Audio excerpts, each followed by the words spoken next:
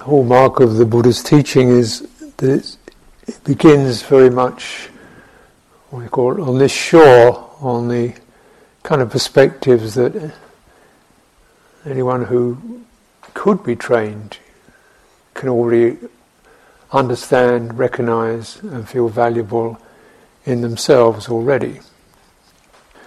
So if anyone who can be trained would recognize the value of virtue, would recognize the value of generosity, recognize the value of some calming down a bit, calmness and steadiness, would recognize the value of mindfulness as just sustaining, bearing in mind, having a mind that doesn't jump and flitter from this to the other.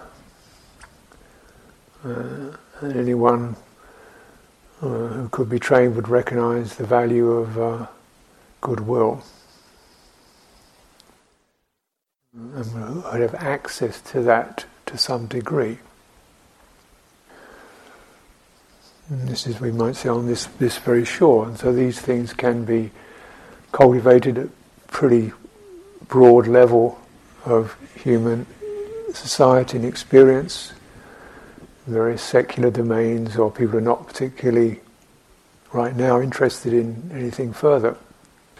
But by cultivating this, the likelihood is that they would find themselves inclining further, because they got a little bit, developed in terms of mindfulness, in terms of calming, in terms of goodwill. They thought, this feels good, and they would see, this area is also something that one should bear in mind, and things would open up. And this quality of the furthering nature of the Dhamma is one of its features. It's likened to the shore of a sea where it's not a sudden drop off but a gradual sloping. As you stand on it, it gradually slopes and inclines, and it goes to vast depths.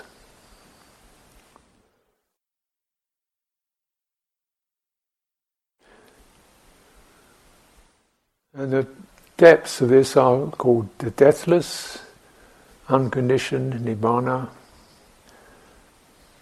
liberation, or complete liberation, release. Various terms are used. Nibbana, the unbinding, the unconditioned, the deathless. Something is removed. This is a hallmark of the Dhamma. It's removed because the mind is replenished, fulfilled, cleared, amplified, not because the mind is removed. Not because of aversion, not through amputation, not through surgery, not through blinkering, but through clearing obscurations, ignorance, not seeing, not knowing, not realizing, not being in touch. Through the removal of these, there's the removal of sorrow, pain, lamentation, grief and despair, removal of dukkha, removal of craving and clinging, the removal of ignorance, the removal of death, binding, ongoing, and conditionality, the release from those. So, there's been reflecting a lot on these Upamana states, the Brahma Vihara, and they're called Brahma Vihara because they're the abiding place of the sublime heart, Brahma Loka. The Buddha said one time in a previous life when he'd cultivated metta continually, he was reborn in the Brahma Loka for, 7 eons or something like that. But I'm using Upamana because even the Brahma Vihara is not the best place to stay. Upamana measureless, and in this sense the 4 measureless states are said to be doors to the deathless. One time the elder Ananda is being asked to talk about the way to the deathless, and he said there's not one, there's 11 doors. And these are the four, what we call Appamana, Brahma-vihara states.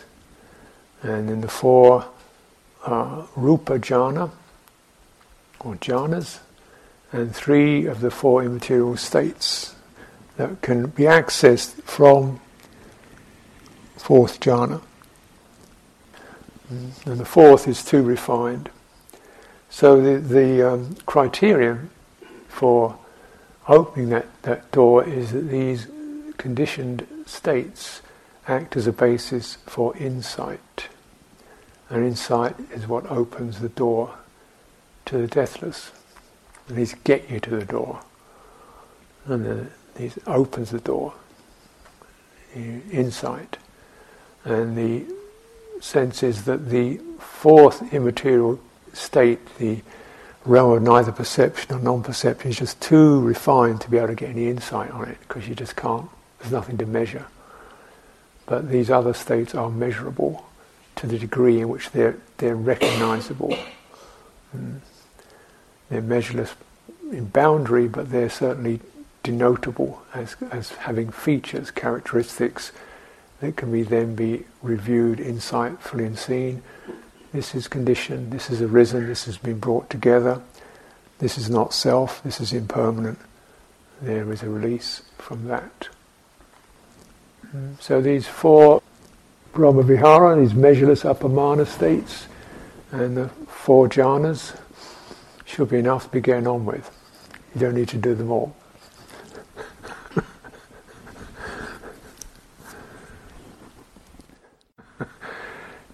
Trying to go through 11 doors at the same time could be a little bit schizoid, but so it's just these cultivations. How is this? How does this proceed?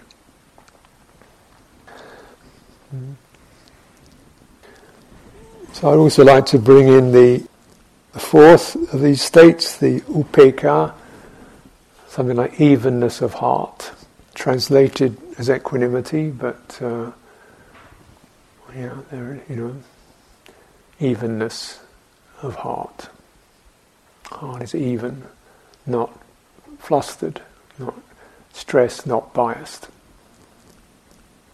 not subject to it. Whereas heart can be strongly biased towards avoiding blame and acquiring praise, or not having either of them, not having any praise or blame, just be left alone. That's still a bias. And then the Upekkhā is unbiased. There's praise, neutrality, blame. That's all part of the mix. Can you meet this? With the unwavering heart? And for most people, frankly, the answer would probably be, well, no. Don't like blame. Like a bit of praise, but not too much, make me feel embarrassed. Things of this nature. So this means that these qualities have to be strengthened, fulfilled, enriched, made abundant. Why? Because if the heart is even, then we become much more capable of meeting the range of experience, not shrinking from any aspect of it, not recoiling from aspects of it, not feverish for aspects of it. We become much more open and even about the nature of experience, which will always contain these tones, the negative tone, the positive tone, the neutral tones. Success, failure, gain and loss, happiness, unhappiness, praise, blame, sickness, health, so on. All these dualities. This is the nature of the conditioned realm. So can we meet that? Or can we recognize that's on the agenda if one wishes to cultivate, and actually will lead to a very profound transformation of citta, a profound transformation that will make one's experience strong, resolute, untrammeled, unbowed, not cowed, not craving, free in this respect. Conditions.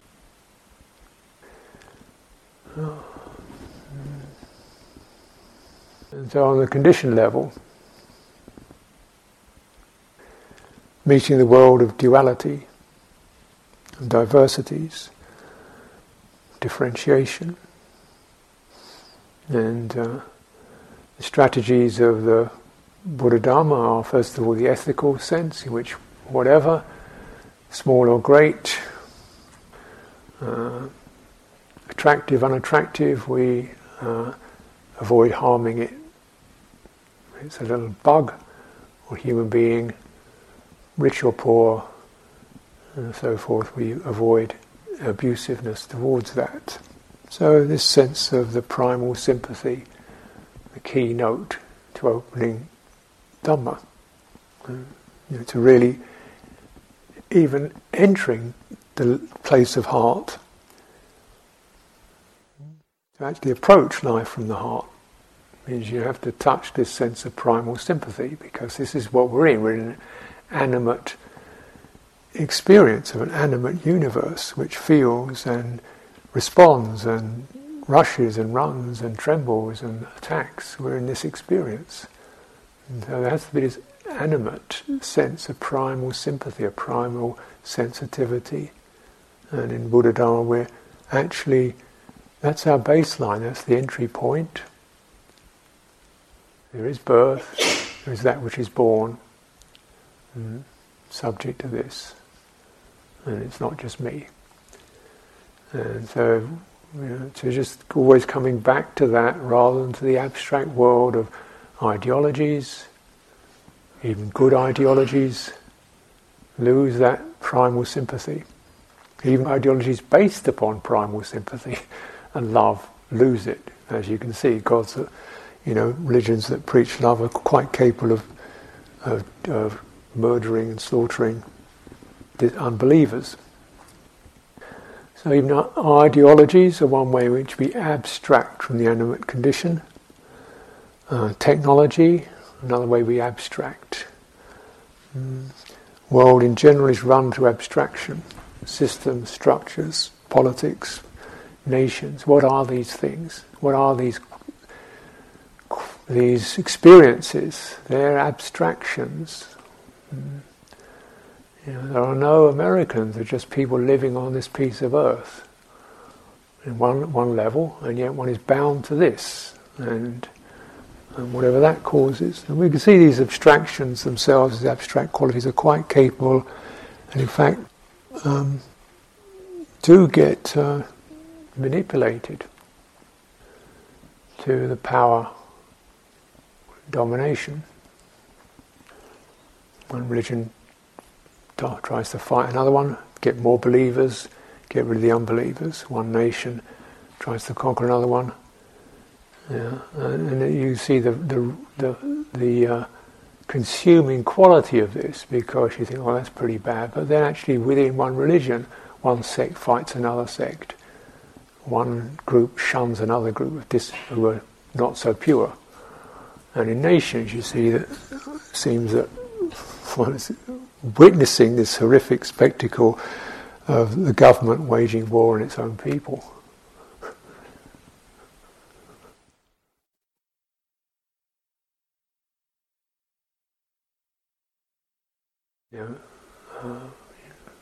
Using law and police and laws to exclude, alienate,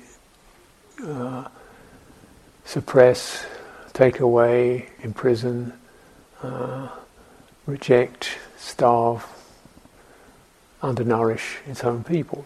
And this is and we're all at the same time preaching ideologies of freedom, justice, democracy, happiness, and this is great. And wow, this is how mad it gets. Where's the sympathy?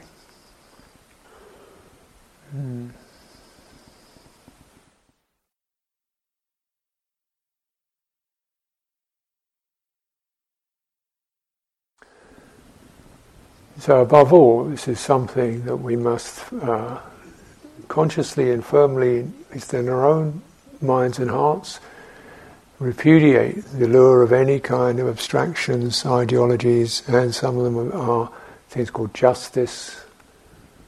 You see the amount of revenge that gets called is authorized in the name of justice. It's just revenge. It's just hatred. Lock them up. Take away their rights. Kill them. They deserve it. Justice. Law and order. Yeah. And so forth. So we see that these abstractions are able to mask some pretty unwholesome intents. And this is very much a feature of our lives, our experience. A lot of fear in the society, a lot of fear in people, a lot of fear of other people, of fear of the authority, which will not be benevolent by default. It might be, but by default it won't be. That's the sense. You must tremble before authority. So, and then we're in this, and there's also another, and this de-animating is the influence of technology, which de-animates our lives. We see virtual people, Facebook, and often through some of these media are often doctored, so you don't even see real people, biased, twisted, mass media. And again, the amount of delusion, deceit, malice,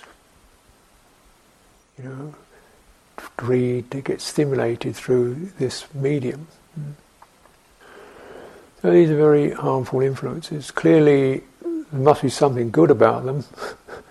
They do help. They do generate a collective sense, but you see, this thing is easily taken over by harmful forces.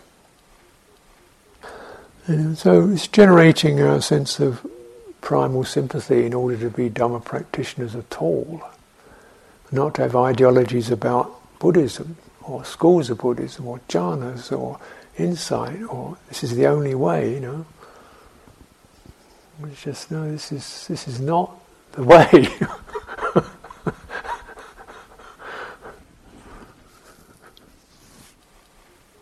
And don't do it to oneself. We get cowed by systems and structures and techniques and ideas. And don't do it to yourself. Just start where you are, having fundamental sympathy, and start to see where does your intention feel light up and feel gives you a little bit of confidence. Actually begins to, fill you up a bit, give you some ground, give you some, I can do this, rather than, I can't possibly do that. So this sense of faith arising. And faith, we get sense, cultivating these four measureless states, the Brahmavihara, in this respect we begin to sense, the potential for goodwill is exciting, is interesting. I'm quite. That sounds right. I feel I have some faith in that potential. Any human beings to cultivate that, and to others, I feel this is right and good.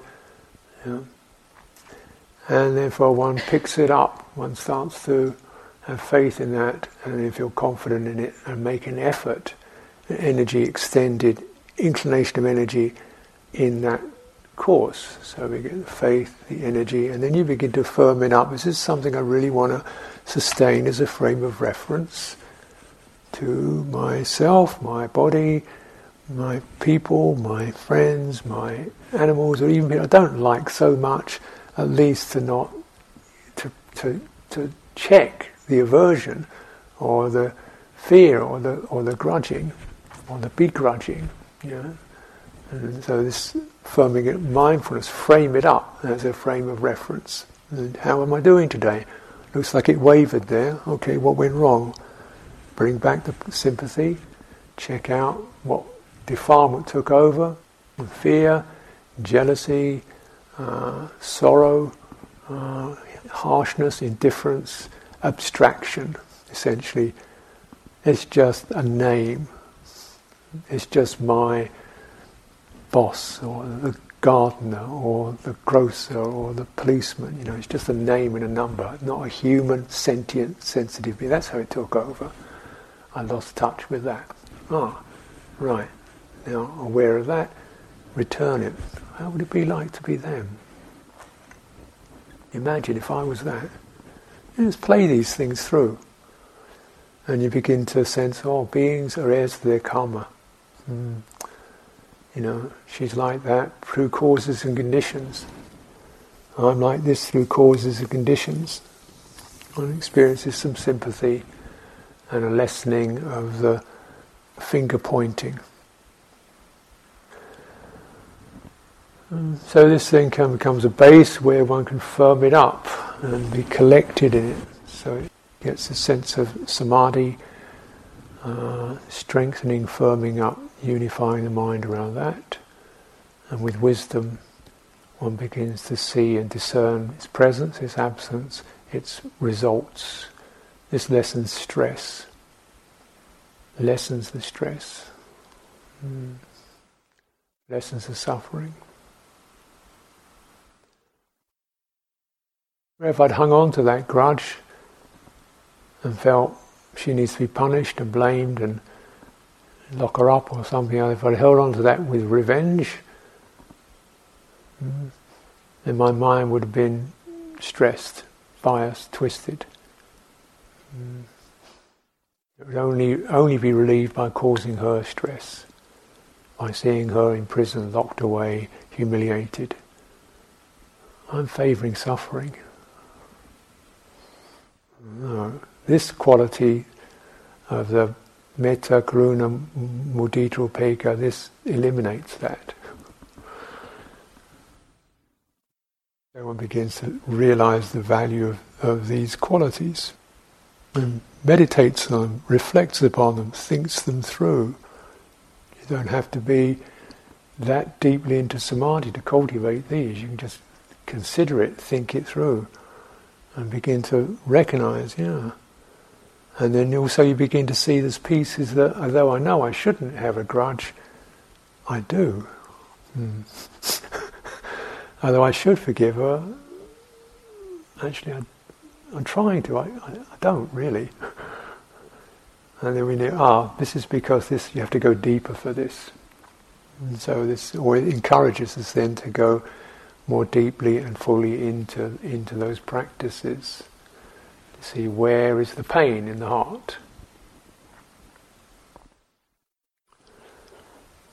How does that occur?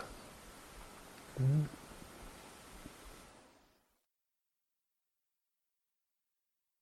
want to forgive someone that you haven't been able to forgive?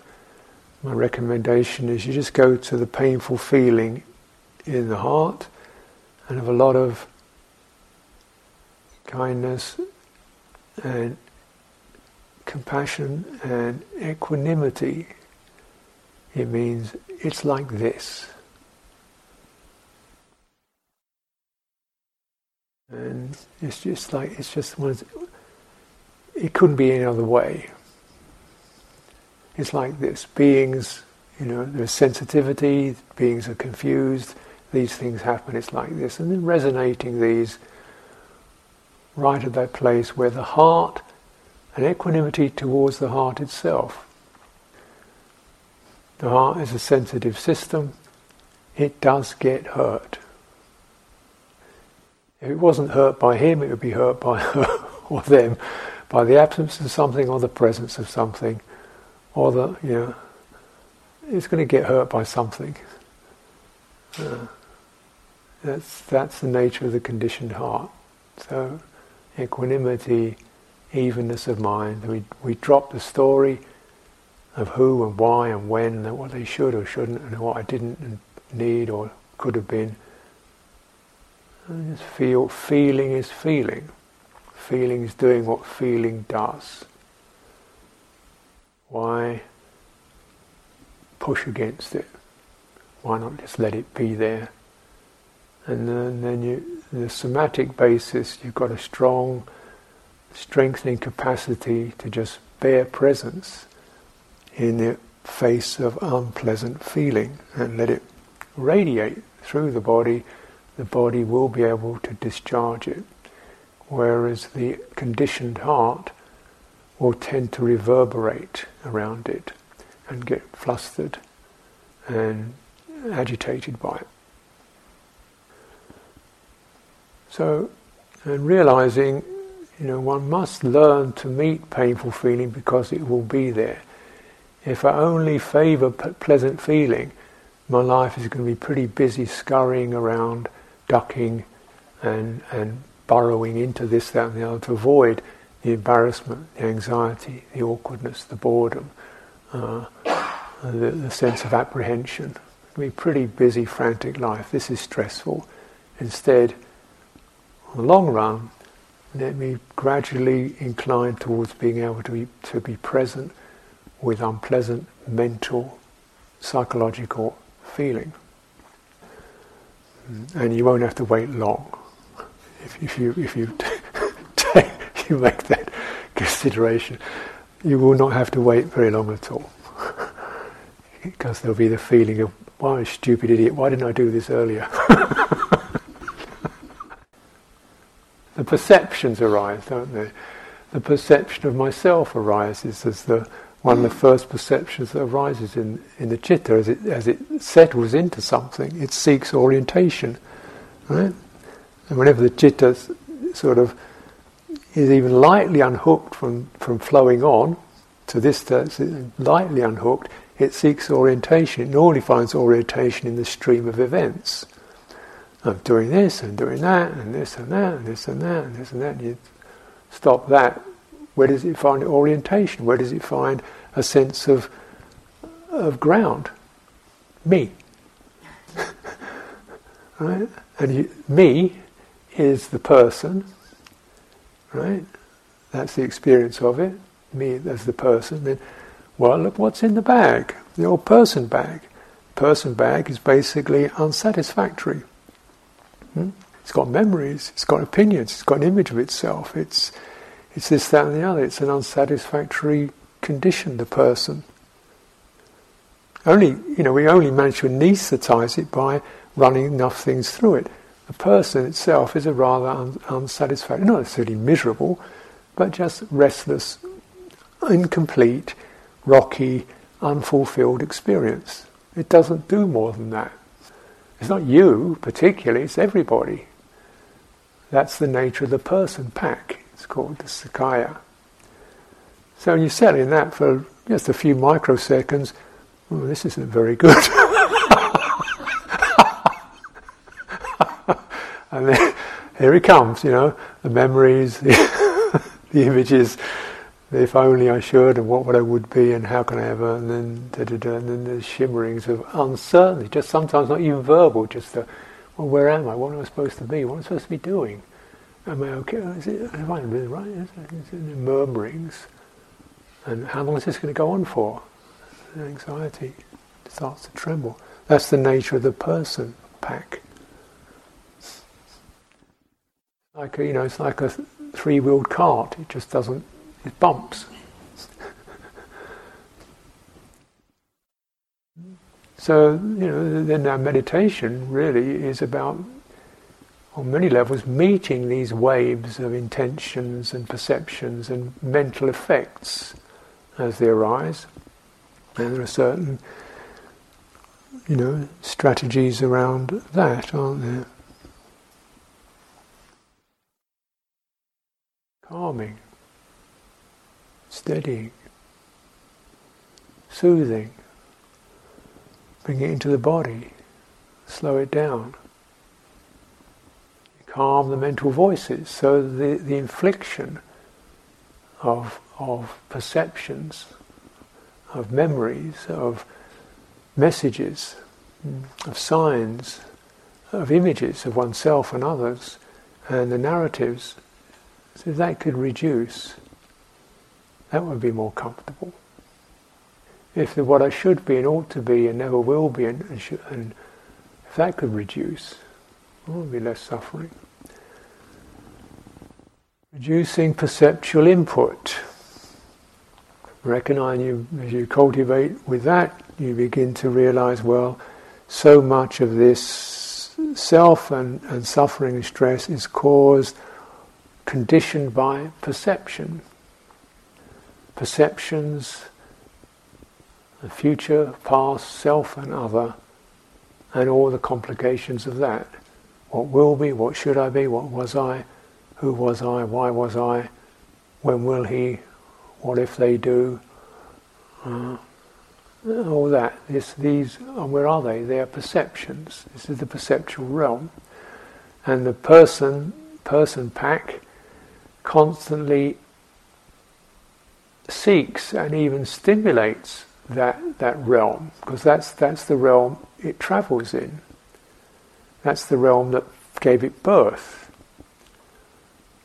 The person pack is a structure that's conditioned by immersion in the sensual and social and familial workaday world. The personality develops through immersion of the citta in that atmosphere of future, past, self and other.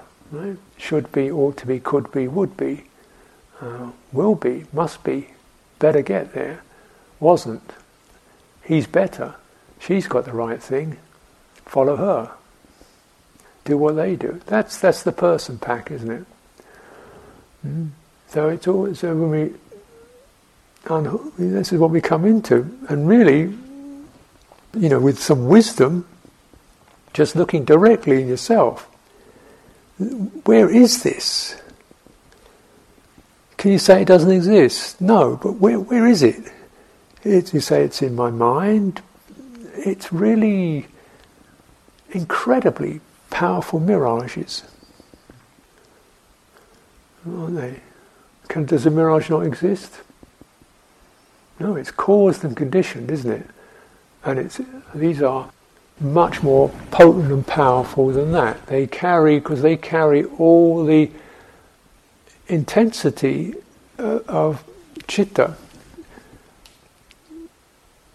fragmented into this personal realm. Right? Fragmented, broken up into future, past, me and you. All the potential feeling, quality, tonalities, mood tones, atmospheres of citta are sent out, broken up into this mosaic. Right? So it carries all the potencies of the heart, with tremendous potencies of surges of fear and anxiety and craving and love and affection and grief and loss, all saturates into this incredible mosaic, dynamic mosaic in which the person dwells, trying to find her or his way to the end of suffering. It's not going to happen. In meditation, we're often very much meeting that perceptual realm, and the calming sense is just, the wisdom sense is, does this make sense to you? At least as an idea. This has got seems actually, that sounds quite feasible. And then calming it, and then beginning to generate more happy perceptions, skillful perceptions, gladdening the heart with recollections of gratitude, of kindness, of skillful things that have occurred, that you've seen occurring, that touch your heart, or that you have done, participated in. And this is definitely a cultivation of skillful perception, and perceptions of light, perceptions of space, perceptions of Buddha, Dhamma, Sangha, perceptions of death.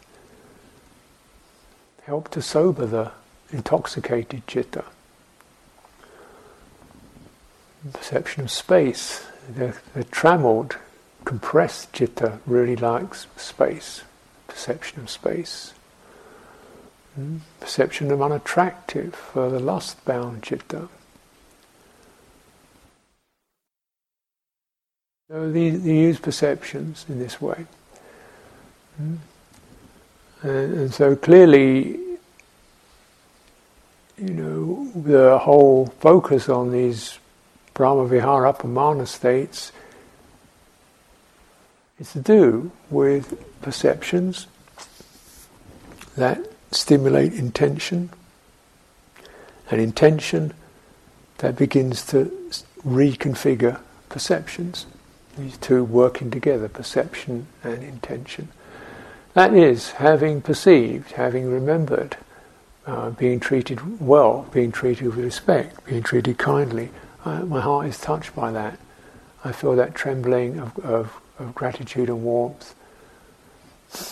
And I also feel I would like to sense what that is, and my citta picks that quality up and starts to resonate with it and bring it forth.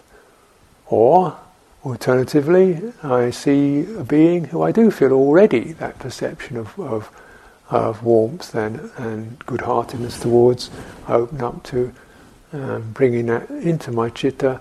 I begin to dispel this sense of gloom and hopelessness in my mind. I don't need that. Perceptions associated with compassion.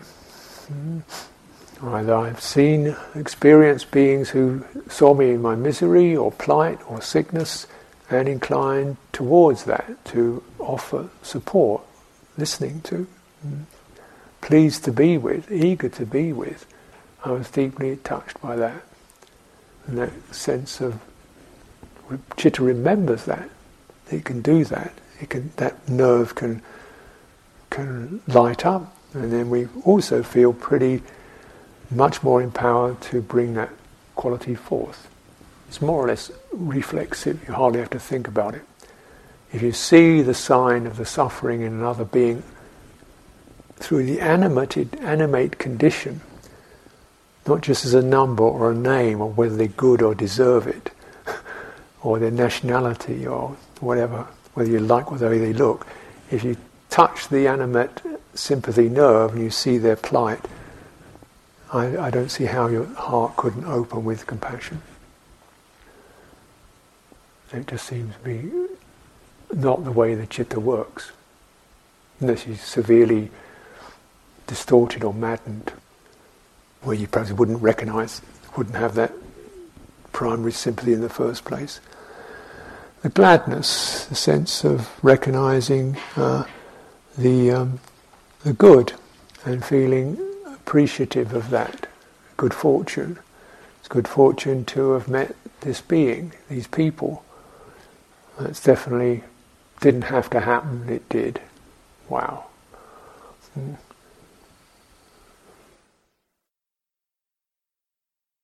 this sense of mudita helps to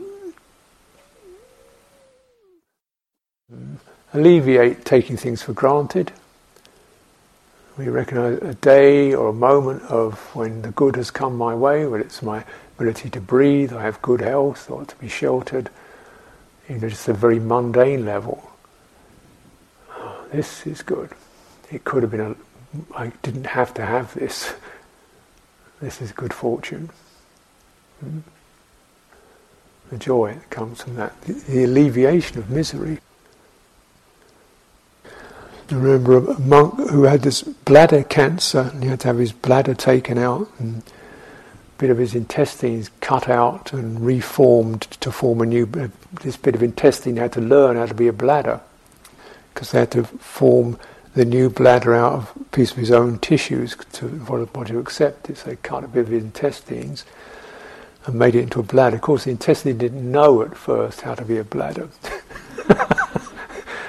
It couldn't read and it didn't understand. So it didn't work very well for quite a while. And he said, then after a while he said, just the ability to urinate without pain. I was just so happy.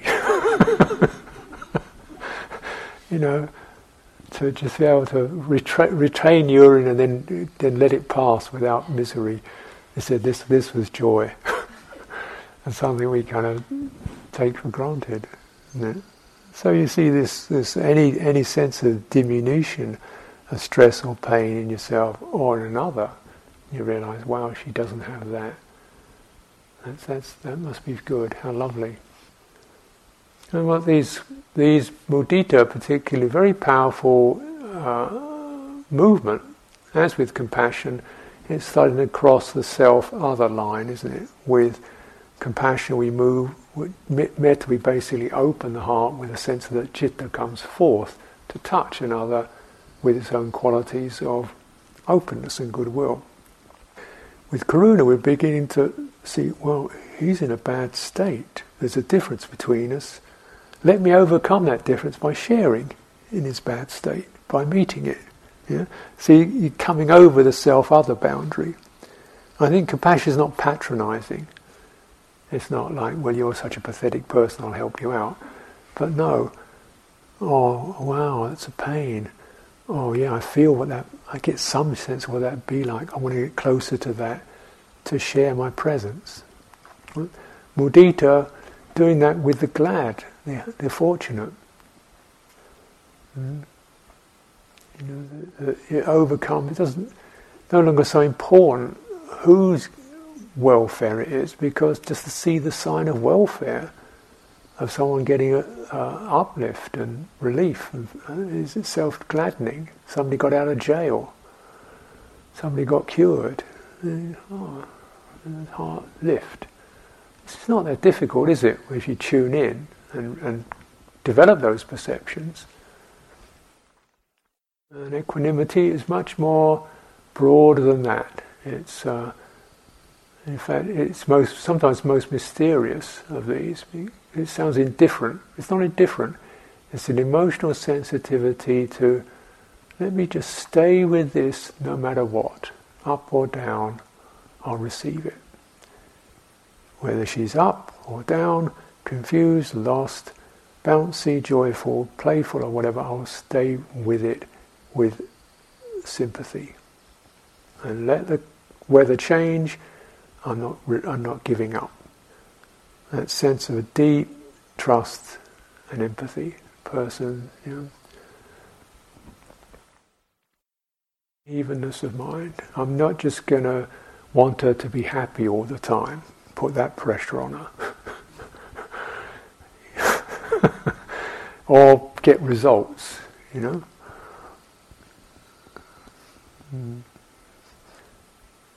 doesn't matter if it doesn't progress at all. That's because otherwise you get pressure. There's stress. Trying to pressurize people into getting enlightened or doing good or developing. No, that's pressure. Stop the pressure. It doesn't work like that, and none of us just speed straight ahead on a straight line. We all zigzag and park and stall and go backwards and forwards and up and down. And dawdle and get stuck. Only getting frustrated isn't going to help it at all. It's just okay. Well, just bear with that, with a sense of evenness of mind, to receive that.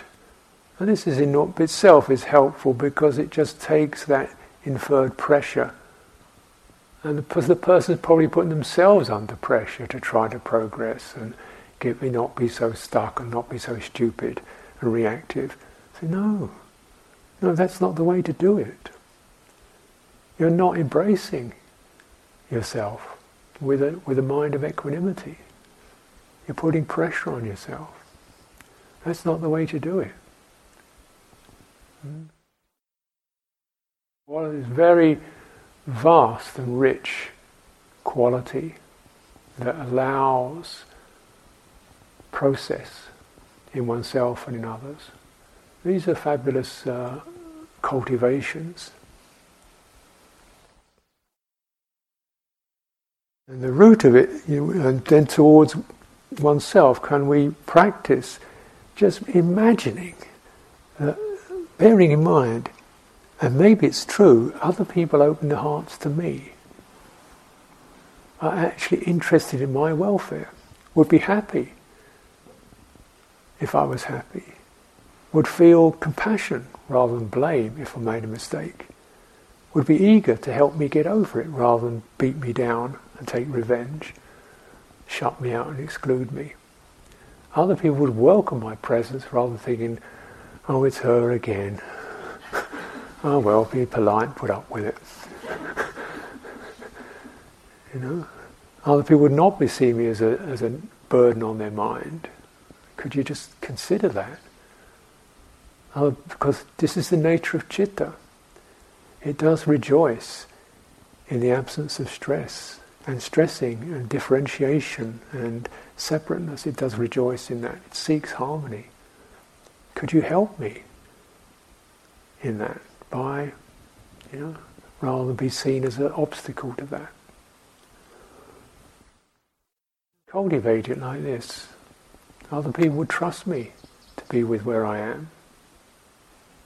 Give me that space.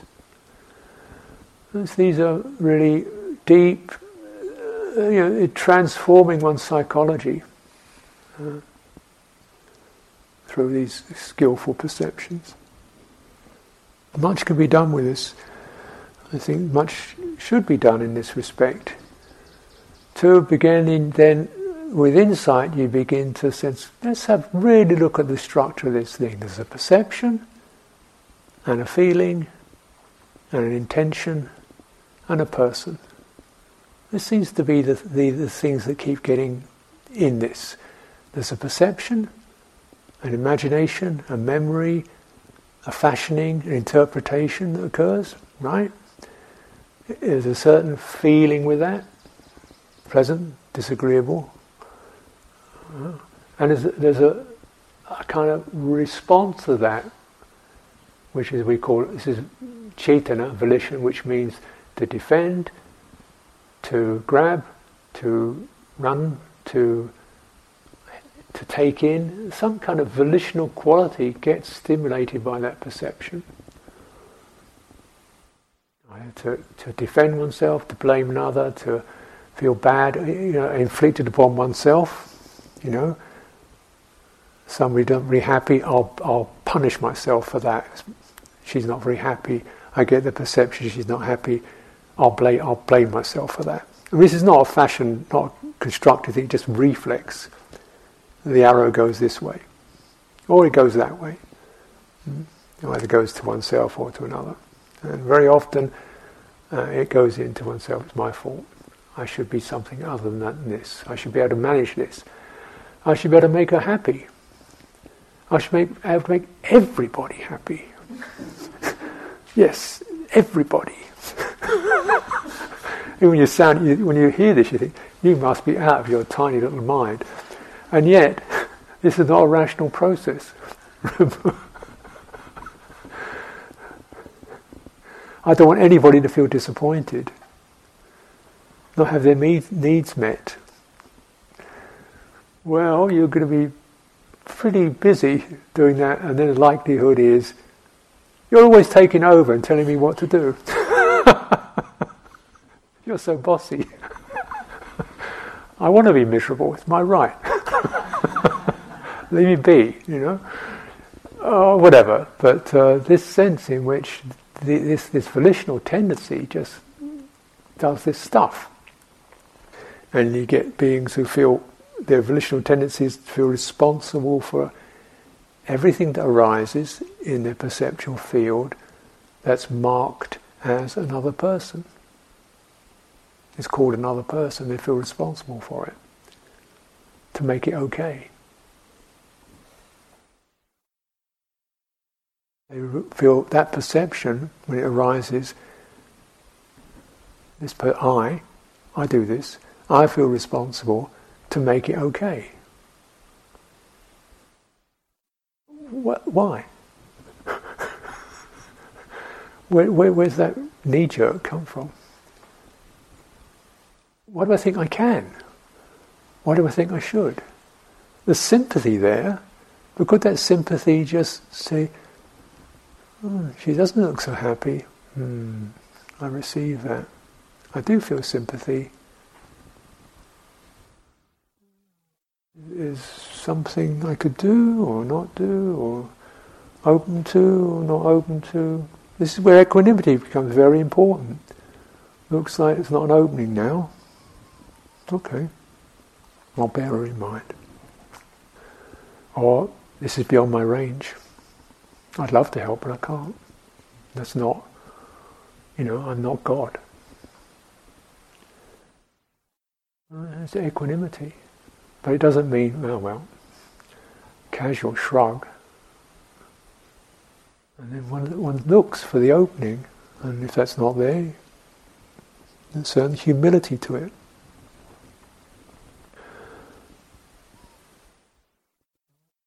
This is as far as it goes on the conditioned level.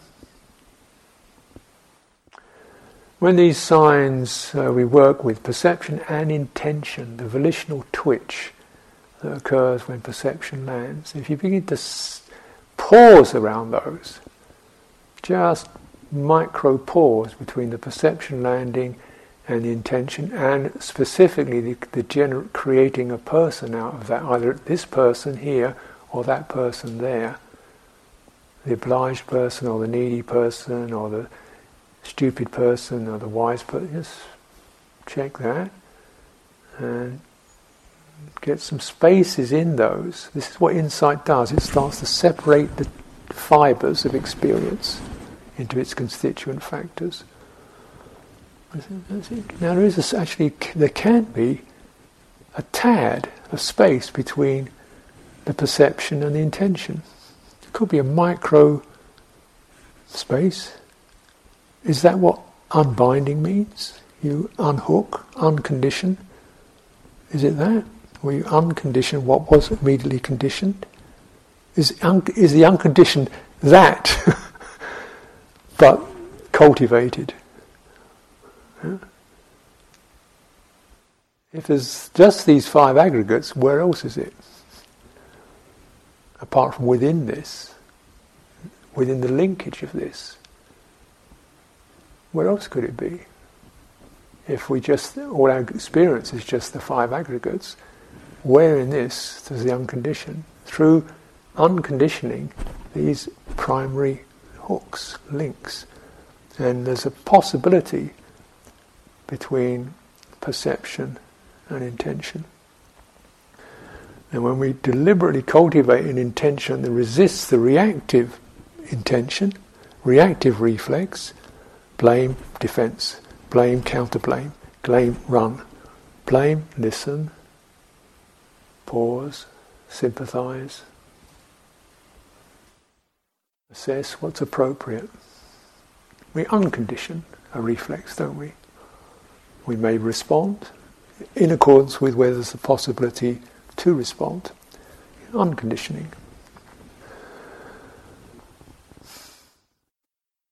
And we come into this, we frame that up with mindfulness, and then in our, we'll call, loosely speaking, our inner world, as we come into our self-pack, our person pack, when we meditate, beginning to cultivate this way with the perceptions that arise. It starts with the verbalized ones, the memories, the voices. When that quietens down, you come to the emotional shifts of don't feel so good, don't feel so well, don't feel bright, don't feel this. Don't follow that.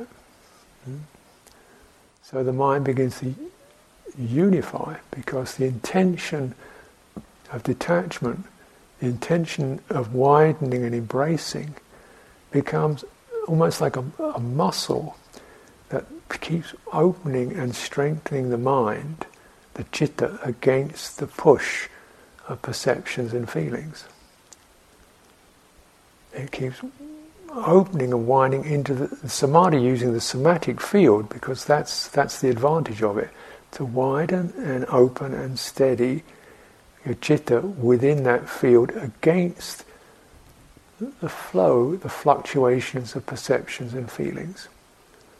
And particularly helpful when it's non-verbal, you get less narrative.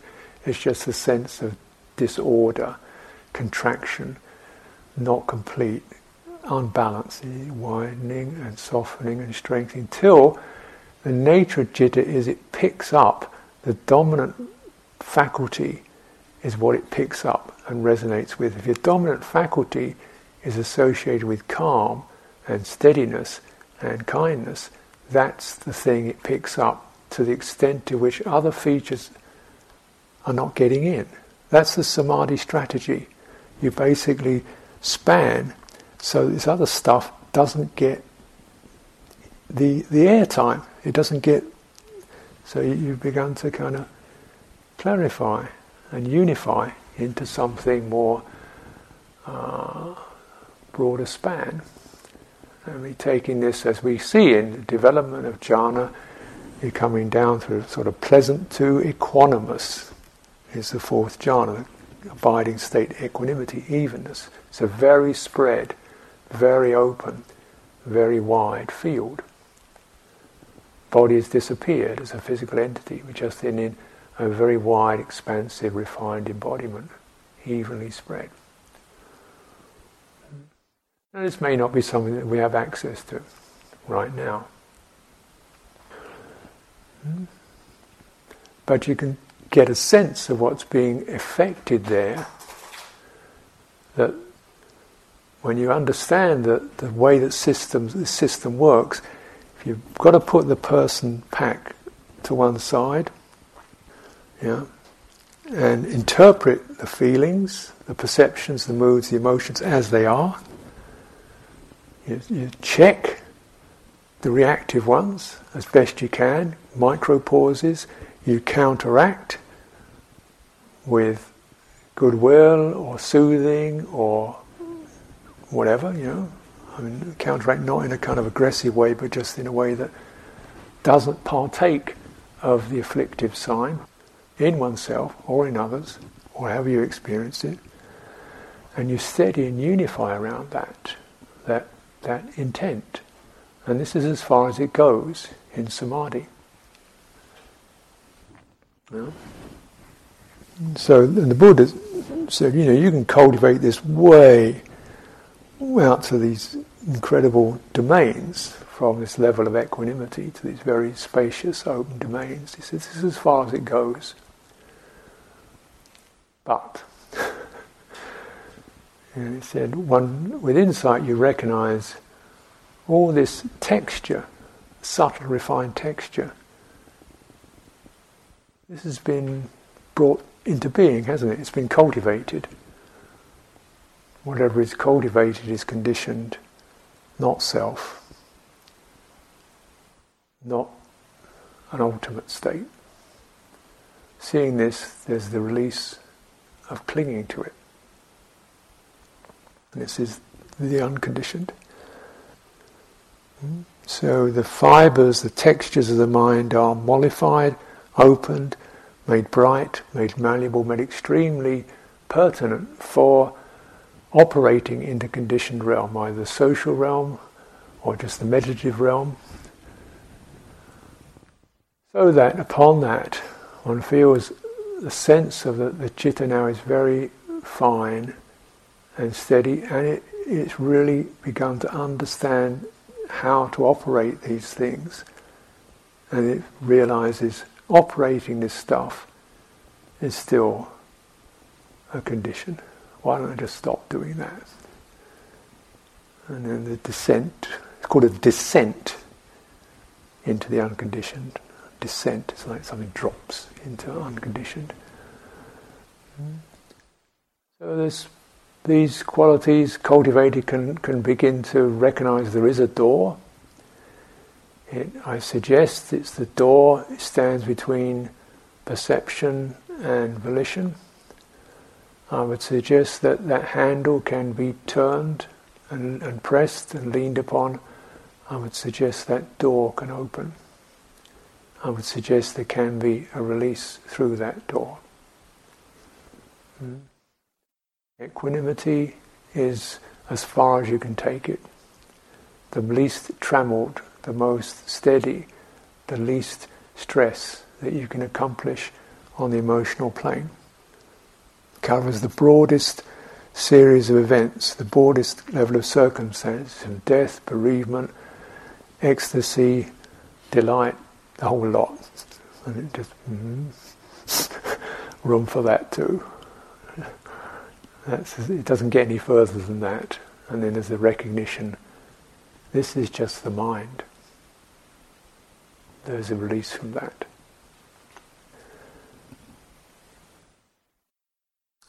So I offer this for your reflection.